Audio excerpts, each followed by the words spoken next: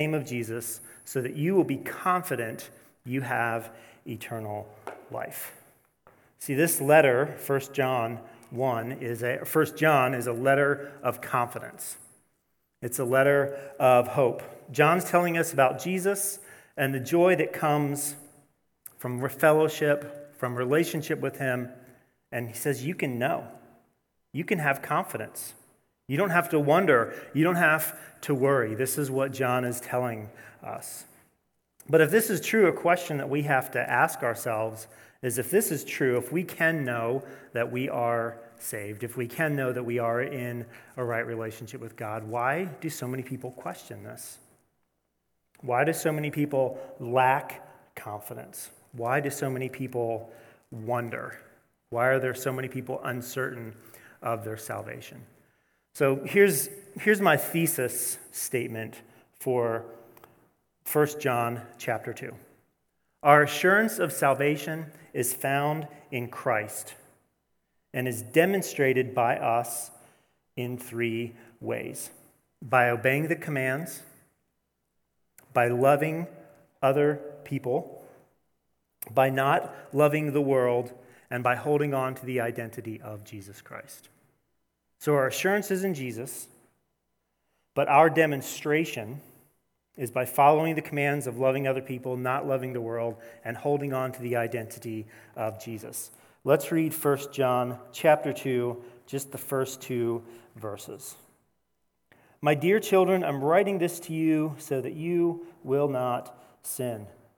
But if anyone does sin, we have an advocate who pleads our case before the Father. He is Jesus Christ, the one who is truly righteous. He himself is the sacrifice that atones for our sins, and not only our sins, but for the sins of all of the world. So here's the truth from these verses. We are going to sin. We are going to sin in our lives, and we have an advocate that pleads on our behalf. Well, what does that mean? So I have a question. I'm wondering, in this room, I'd like to see a show of hands. How many of you in this room have ever had charges placed against you by someone else? How many of you have been accused of a crime by someone else? Okay, good. So I'm not the only one. That's really good. It's good news. At one point in my life, I had charges filed against me. And in the process of those charges being dropped and me being cleared of all charges, I didn't kill anyone, so relax. In the process of me being relieved of those charges, I had to have some friends write a letter to the court and write a letter to the prosecutor telling them what a great person I was. I want you to know that that's not what Jesus is doing here. Jesus is not going before God for you and saying, you know what, Dave Parrish, he's a pretty good guy. I mean, he's a sinner, but he's a pretty good guy, God, so why don't you let him in? See, that's not what it means for Jesus to be our advocate. In fact, he's doing the exact opposite. He's going to the judge, and he's saying, in this case, Dave Parrish is a terrible sinner. In fact, he deserves death, and I think, Dave, you would agree with that. But I, Jesus, am pleading on his behalf, not because of what he's done, but because what I have done. What I did for Dave on the cross. That's why you, God, should let Dave Parrish into eternity with you, is because of what I have done. And this is a little different mindset of us from the way we normally think about what it means for Jesus to be our advocate. It's not Jesus writing a letter to the court saying, this person's really good, they didn't mean it, they shouldn't have said this, they shouldn't have done that. It is, they did it, they're guilty, and I paid the penalty for them. That's what it means for Jesus to be our advocate. Jesus is intervening on our behalf. And there are a number of instances throughout the Bible where someone more righteous intervenes for someone less righteous. Moses did it after the Israelites traded God, the worship of God, for the statue of a grass-eating bull. Phinehas did it after the people worshipped Baal and ate sacrifices offered to the dead. But see, what makes Jesus different in his advocacy on our part is that his death on the cross actually paid for our sins and for the sins of the world. Jesus paid the penalty for our unrighteousness. And he advocates, and this is what we need to hear today. He advocates for those that he knows. Jesus is an advocate for those that he knows. Let's read the next set of texts. We're going to read 2 John chapter 2, verses 3 to 14. And we can be sure that we know him if we obey his commandments. If someone claims, I know God, but doesn't obey God's commandments, that person's a liar and is not living in the truth. But those who obey God's word truly show how completely they love him. That is how we know we are living in him. Those who say they live in God should live their lives as Jesus did. Dear friends, I'm not writing a new commandment for you. Rather, it is an old one you've had from the very beginning. This old commandment, to love one another, is the same message you heard before. Yet it's also new. Jesus lived the truth of this commandment, and you also are living it. For the darkness is disappearing, and the true light is already shining. If anyone claims, I am living in the light, but hates a fellow believer, that person is still living in darkness. Anyone who loves a fellow believer is living in the light and does not cause others to stumble. But anyone who hates a fellow believer is still living and walking in darkness.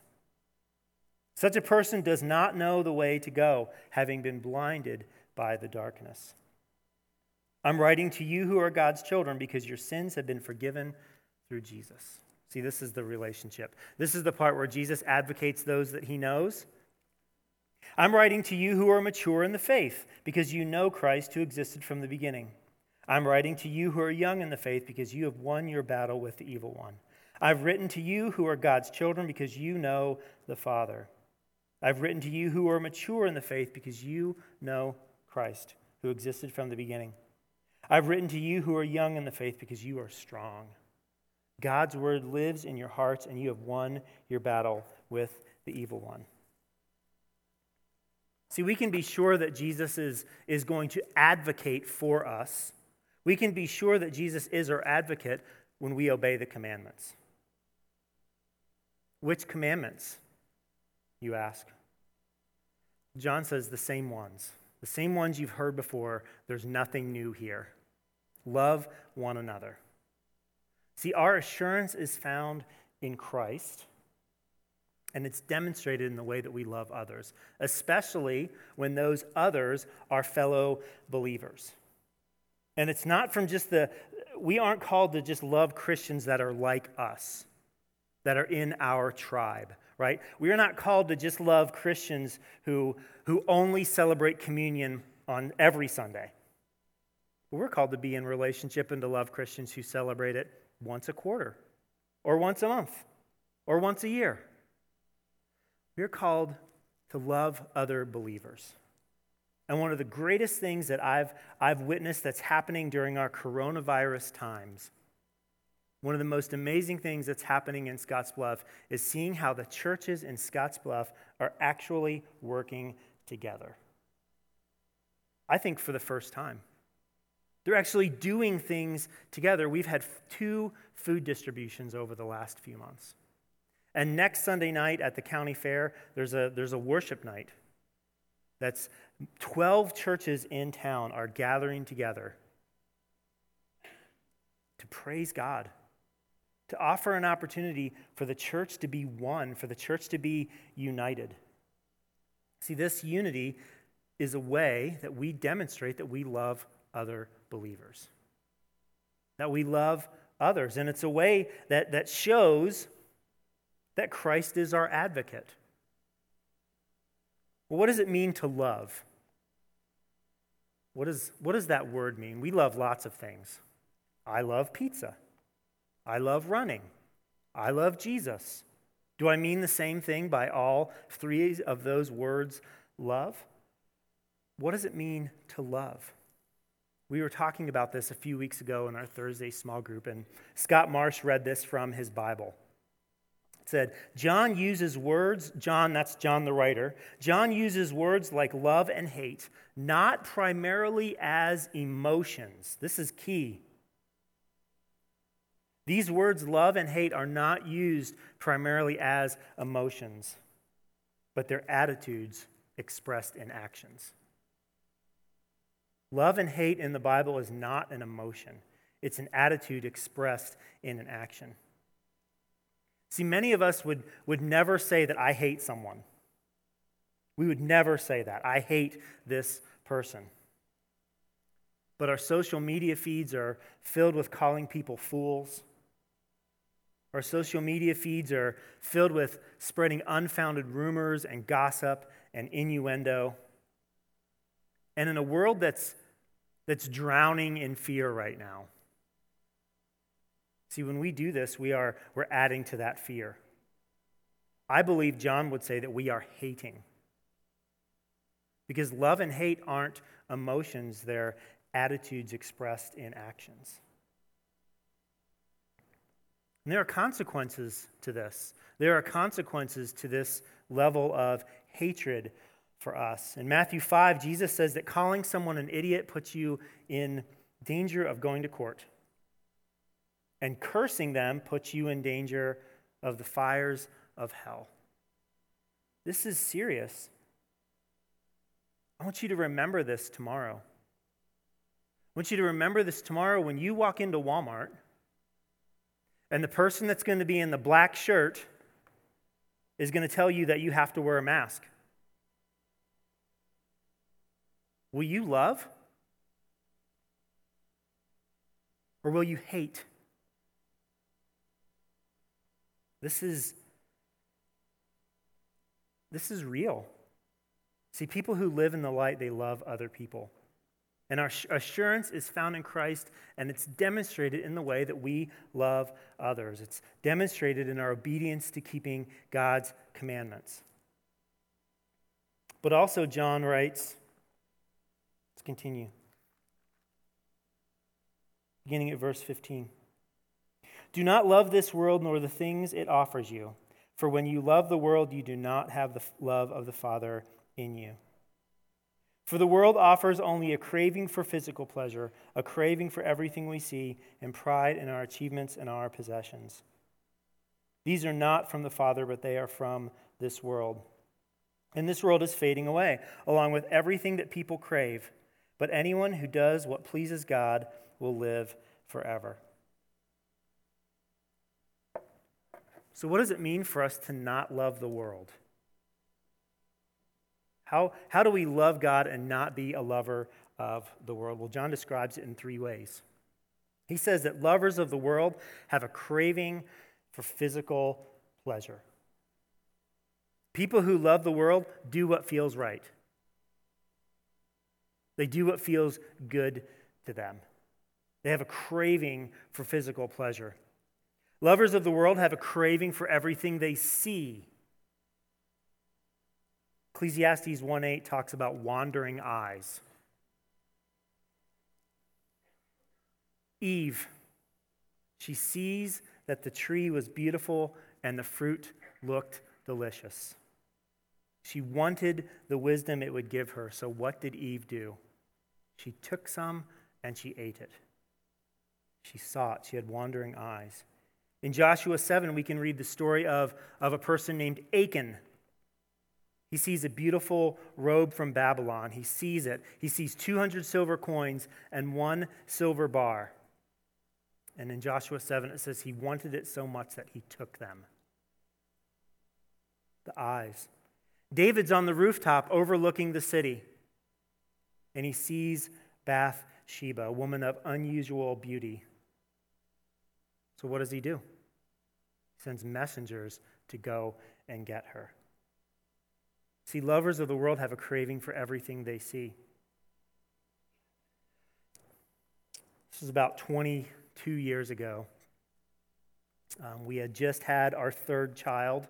We had been riding around in a 1993 Ford Escort wagon for about 5.5 years.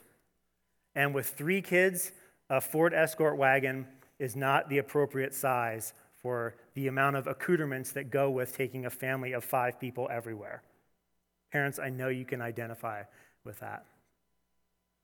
So we did the thing that I wasn't so sure I wanted to. We went looking for a minivan. Right? So we went to the car lot, and we were intent on buying a used minivan. This was our goal. We were going to buy a used minivan. And we were on the lot, and we were looking around, and we saw the one that we wanted, and we started walking across the parking lot, and we walked into the building to fill out all of the paperwork, and there it was. Sitting on the showroom floor, all of its doors opened, a little screen folded from the top of the ceiling in this van.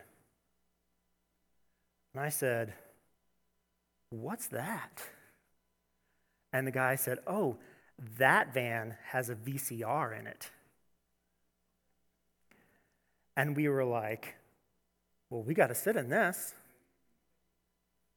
And of course, 45 minutes later, we walk out of there spending literally $17,000 more than what we had planned to spend.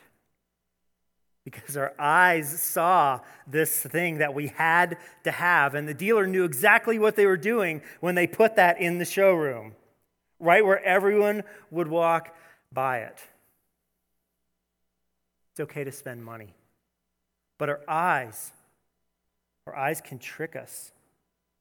And some of us have zero self-control. We exhibited no self-control on that day. It was there and we wanted it. And here's the third way that we can know that we love the world. Because lovers of the world have pride in their achievements and in their possessions. Lovers of the world say, "Look at me, look at all the things I have, look at all of my possessions, look at my accomplishments, look at who I hang around with." And what John says is that all of these things are fading away. Every single one of them. As the light gets brighter, they all fade away.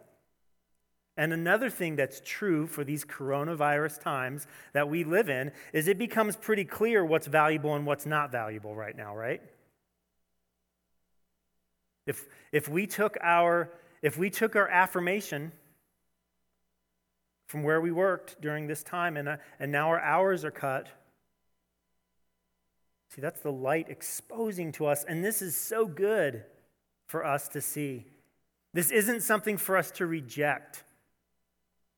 This is something for us to move towards. And remember that our assurance is found in Christ, and it's demonstrated through our obedience to the commandments, the way we love other people. And then lastly, by holding on to the reality of who Jesus is as the Messiah. Let's finish out chapter 2. Dear children, the last hour is here. You've already heard that the Antichrist is coming, and already many such Antichrists have appeared. From this we know the last hour has come. These people left our churches, but they never really belonged with us. Otherwise, they would have stayed with us. When they left, it proved they did not belong to us. But you are not like that. For the Holy One has given you his Spirit, and all of you know the truth. So I'm writing to you not because you don't know the truth, but because you know the difference between the truth and the lies. And who is a liar? Anyone who says that Jesus is not the Christ. Anyone who denies the Father and the Son is an antichrist. Anyone who denies the Son but doesn't have the Father either. But anyone who acknowledges the Son has the Father also. So you must remain faithful to what you have been taught from the beginning. If you do, you'll remain in fellowship with the Son and with the Father, and in this fellowship we enjoy the eternal life he's promised us. I'm writing these things to warn you about those who want to lead you astray. But you have received the Holy Spirit, and he lives within each of you, so you don't need anyone to teach you what is true. For the Spirit teaches you everything you need to know, and what he teaches is true. It is not a lie. So just as he has taught you, remain in fellowship with Christ. And now, dear children, remain in fellowship with Christ, so that when he returns, you will be full of courage and not shrink back from him in shame. Since we know that Christ is righteous, we also know that all who do what is right are God's children. So John here, like Paul did when he talked to Timothy, I don't know if you remember that, when Paul talked to Timothy about living in the end times, John here is saying that we are living in the end times. And here's what that doesn't mean. The book of Revelation is not a checklist. Yep, this is happening, this is happening, this is happening, this is happening. That's not what it means by the end times. The coronavirus test swab is not implanting a chip into the back of your head. Okay? Regardless of what you've seen on Facebook. It's not the mark of the beast. I love you. I want you to hear this. The coin shortage that we are currently experiencing is not about the cashless society to move us to a one-world government. See, the way John describes the end times is by talking about all of the people who are fleeing the churches because they are not clinging to the identity of Jesus Christ. That's what it means to live in the end times. To see people flee the church because they're not clinging to the identity of Jesus Christ. John says this is how we can know that the last hour is upon us. So, certainly, over the last 20 years, many of us have been disturbed as we've seen people leave the church. Like, that's disturbing. It's also a sign of the end.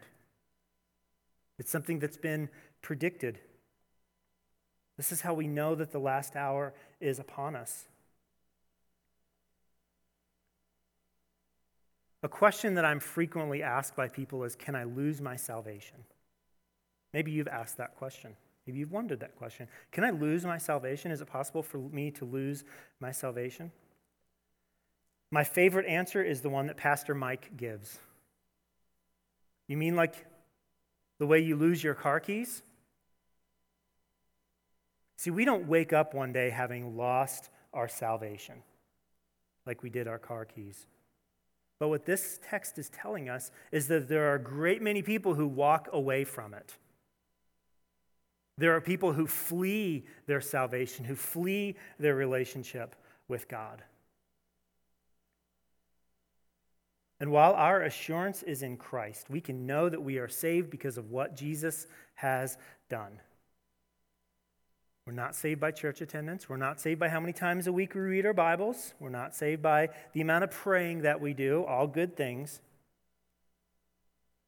But apparently, according to John, our participation or lack thereof with the body of Christ is a marker of someone who is living out an assured faith.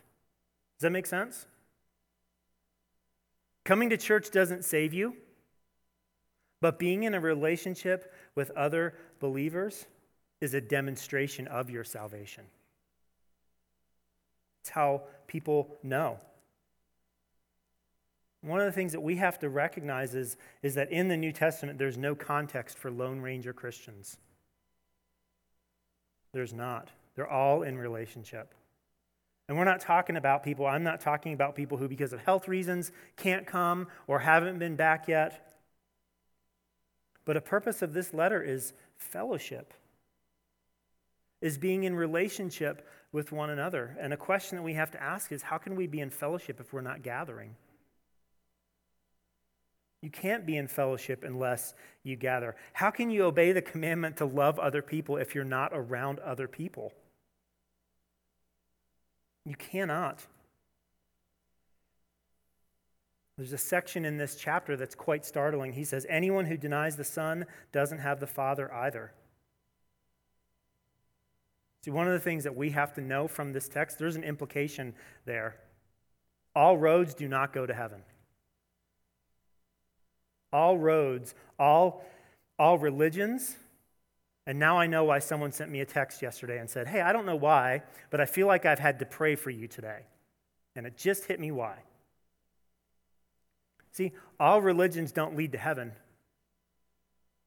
All religions, all belief systems are not equally valid in the way that they bring people into a relationship with God. That's what this says. Whoever knows the Son knows the Father. And if you don't know the Son, you don't have the Father. And see, there are other world religions and other belief systems that don't acknowledge Jesus as who he says he is.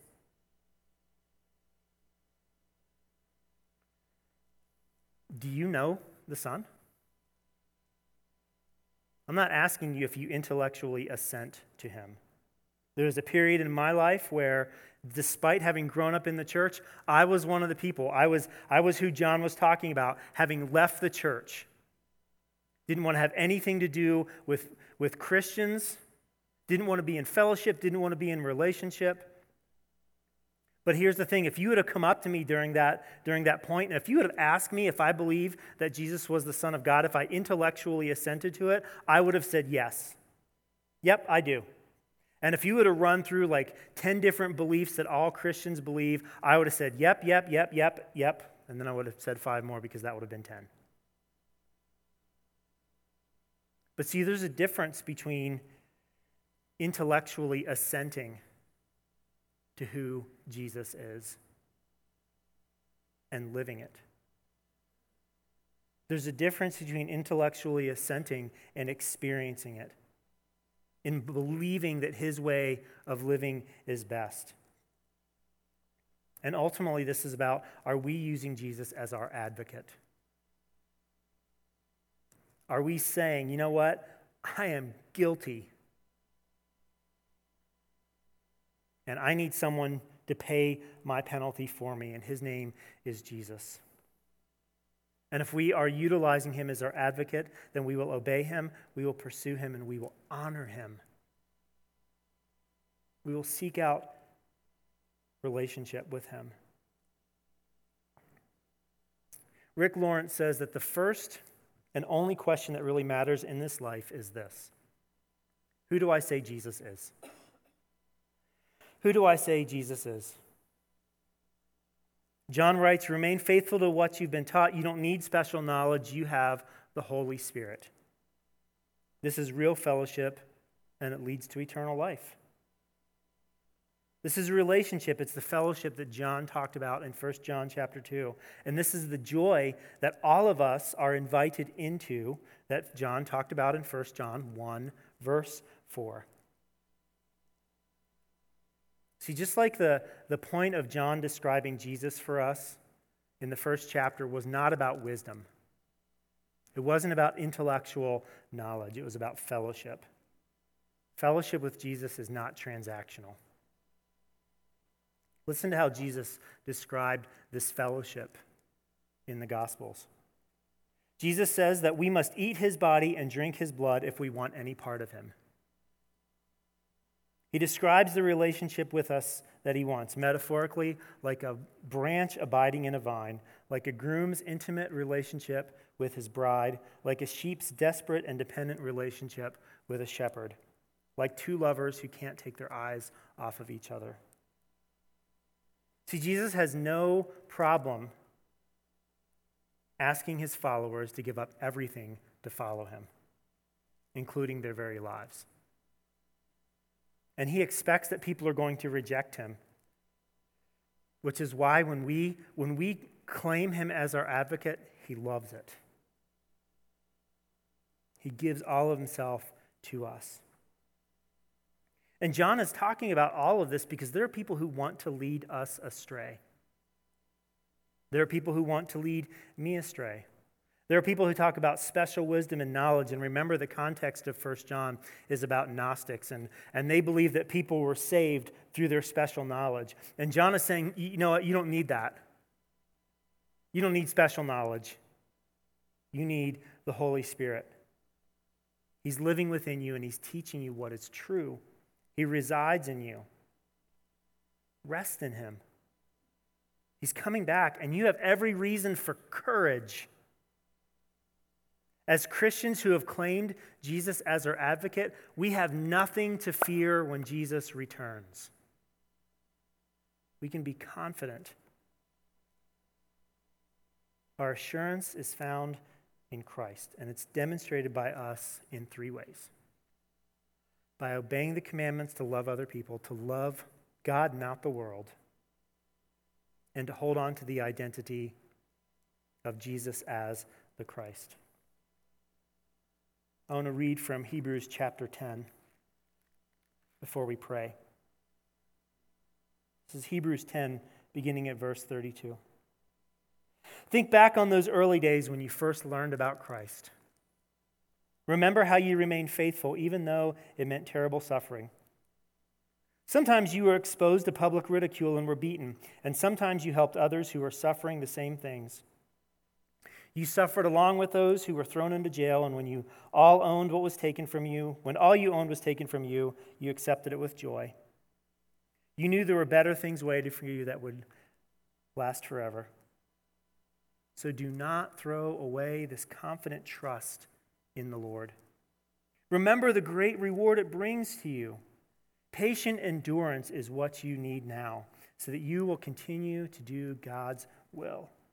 Then you'll receive all he has promised. For in just a little while, the coming one will come and not delay. And my righteous ones will live by faith, but I will take no pleasure in anyone who turns away. Listen to verse 39. Listen to the confidence. But we are not like those who turn away from God to our destruction. We are the faithful ones whose souls will be saved. Let's pray. God, thank you for sending Jesus to be our advocate, to stand before you and plead on our behalf, to accept our penalty for sin. God, help us to live in confidence. Help us to love others well. Help us to turn our back on loving the world, and help us to cling to your Son, Jesus, as the Christ. It's in your Son's name we pray. Amen.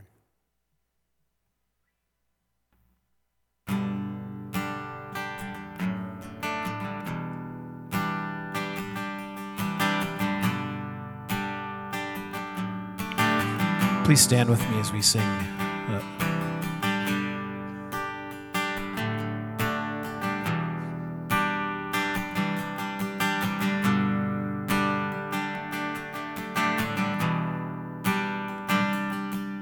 May the words of my mouth and the thoughts of my heart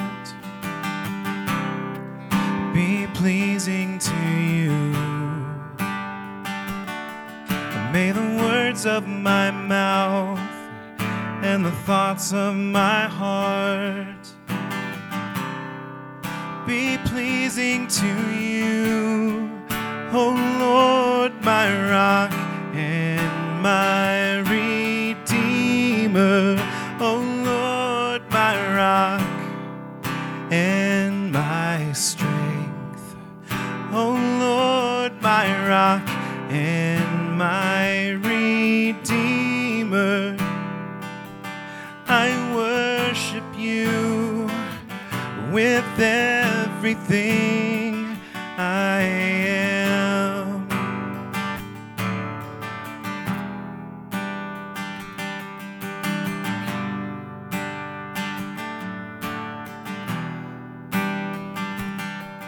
May the words of my mouth and the thoughts of my heart be pleasing to you. May the words of my mouth and the thoughts of my heart be pleasing to you, O Lord, my rock and my Redeemer, O Lord, strength. O Lord, my rock and my Redeemer, I worship you with everything. O Lord, my rock and my Redeemer, O Lord, my rock and my strength. O Lord, my rock and my Redeemer, I worship you with everything I am. I am. I am.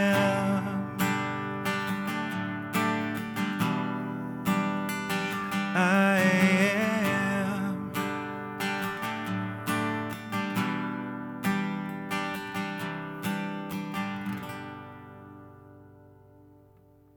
You can be seated.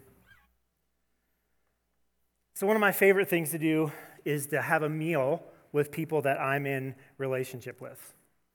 Eating with other people allows us to learn things about people that we never knew. Sitting at someone else's table always puts us at ease. It makes us comfortable. We get to see their face. We get to hear their voice. Someone once told me that there's not a disagreement in the world that could not be resolved in an hour over a cup of coffee. And I think there's a lot of truth to that. And that's why whenever someone has reached out to me and maybe expressed something that they were frustrated with or disagreed with, my play is always, let's get together. Let's have a cup of coffee together. Let's have a conversation about this. When Jesus was with his disciples on the night that he was betrayed and he was arrested, he was having a meal with them. In fact, Luke tells us that he was very eager to eat that Passover meal with them. He was absolutely recontextualizing the Passover, right? He was absolutely saying, this meal is about the Passover, but it's really about me. He's absolutely giving his followers what we would call a ritual to obey, something to do, a task to do together. He was doing those things. And as I was thinking about this last night, I think Jesus just wanted to eat with his friends. I think he just wanted one more time to laugh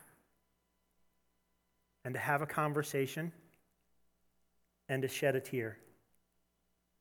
On Sunday mornings here at Westway Christian Church, we celebrate this meal together.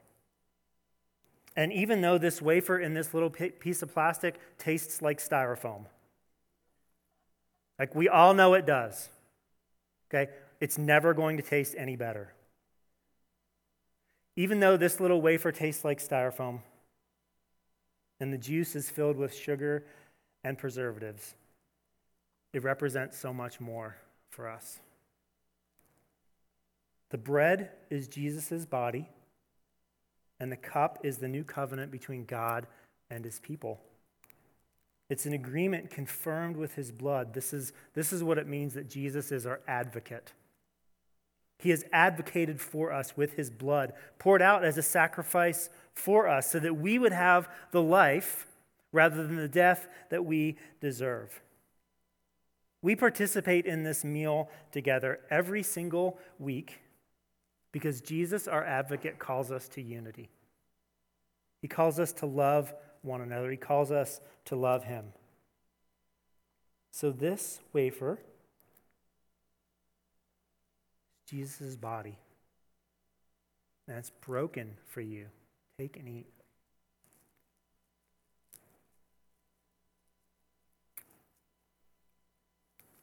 And this cup is Jesus' blood poured out for you in advocacy for you. Take and drink.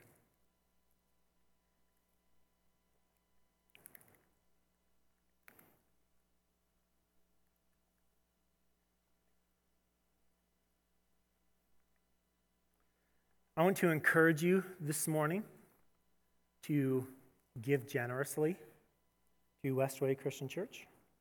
If you are a part of our body, one of the ways that we demonstrate the relationship that we have with one another and the relationship that we have with God is by giving. There are lots of great ways you can do that.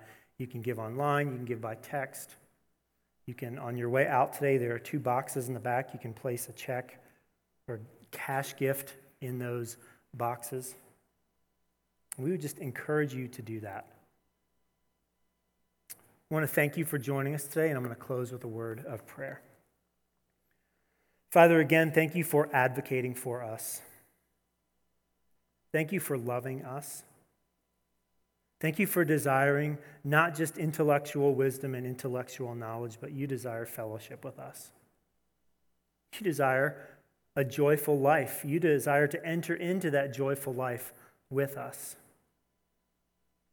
You desire for us to be confident that we are in relationship with you, not because of anything we've done, but because of everything Jesus has done. Let us be affected by that this week. It's in your Son's name that we pray. Amen.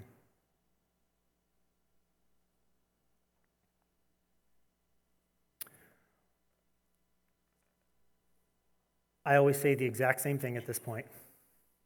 You are not held hostage. If you want to go, you are free to go. If you want to hang around for probably 15 minutes of conversation, we just want to encourage you to do that. Talk about a few questions. 1 John 2, 1-2 speaks about Jesus being our advocate. What does that mean? What does that mean that Jesus is our advocate? I know I talked about it, but I'm interested, what does that mean that Jesus is our advocate?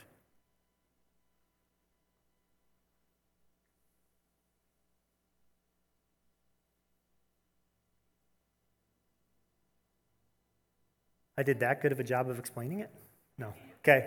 I think I always saw the word advocate as kind of like our lawyer, like he was defending me or was going to get me off, but it's so much more than that, and that he's not trying to get me off for a crime I either did or didn't commit. I obviously committed it. He's taking the punishment for me. He's standing in and saying, yeah, she's guilty, but I'm going to... Yeah, so I used to look at Jesus as my lawyer. And I would say, as I was up until my preparation of this message, that was always my perspective. Now, I knew that there was something off on that because it didn't quite make sense. But as I just read and wrote and studied, it was like, oh no, I think there's something more here. Larry, what were you going to say?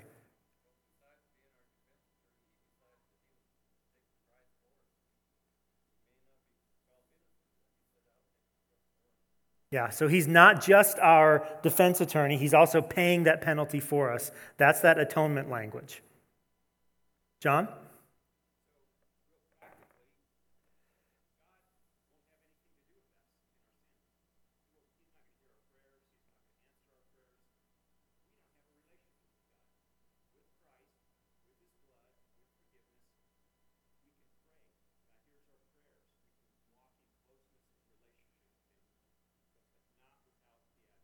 Yeah, without that relationship, what John is saying is without that advocate, there's no one going to God on your behalf, and you can't do it. We can't do it. Dave?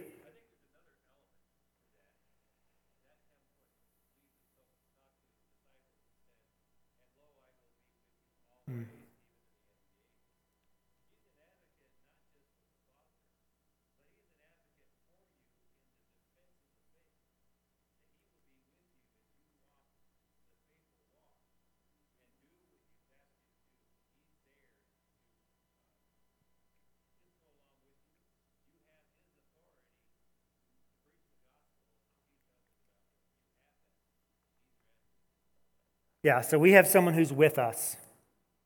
Right? We have someone who's in relationship with us as we go through life. Let's talk about the next question. How can we live in the world but not of it? Remember those three things of what it looks like to love the world. Craving for physical pleasure, craving for everything we see, and pride in our achievements and possessions. Man, we are just surrounded by this, right? I like the way when people talk about it's the air we breathe. We can't help but be caught up in this. How do we live in the world but not of it?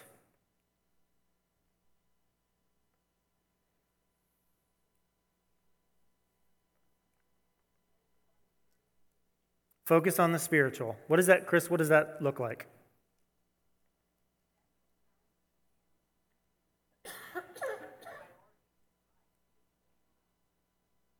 Yeah, so find Jesus as our priority in our lives. Not get so by shiny things, right? We all like shiny things. That's when we walked into the sales floor at the car dealership. Shiny thing. It was like a screen like that too.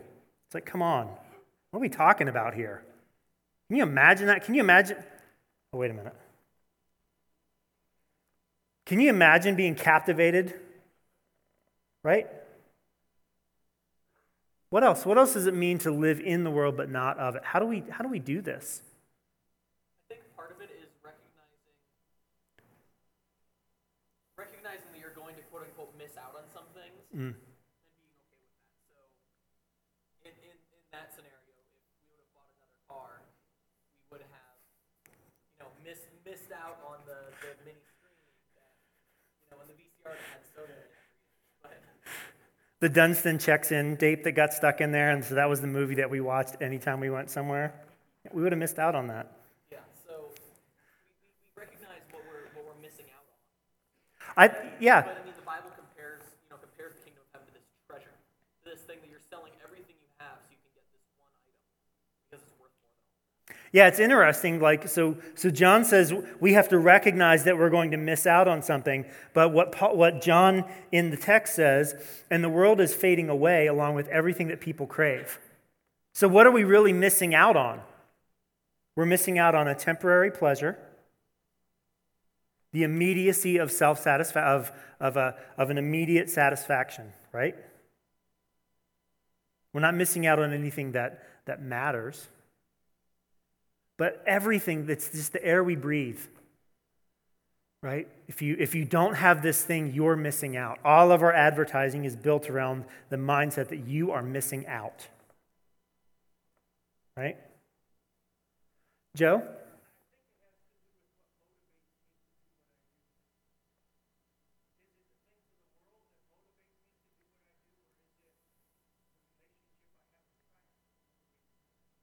Yeah, what's my motivation? What's driving me? Let's talk about the third question.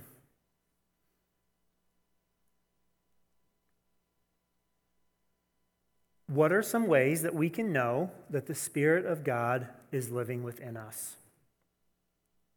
And why is this so important?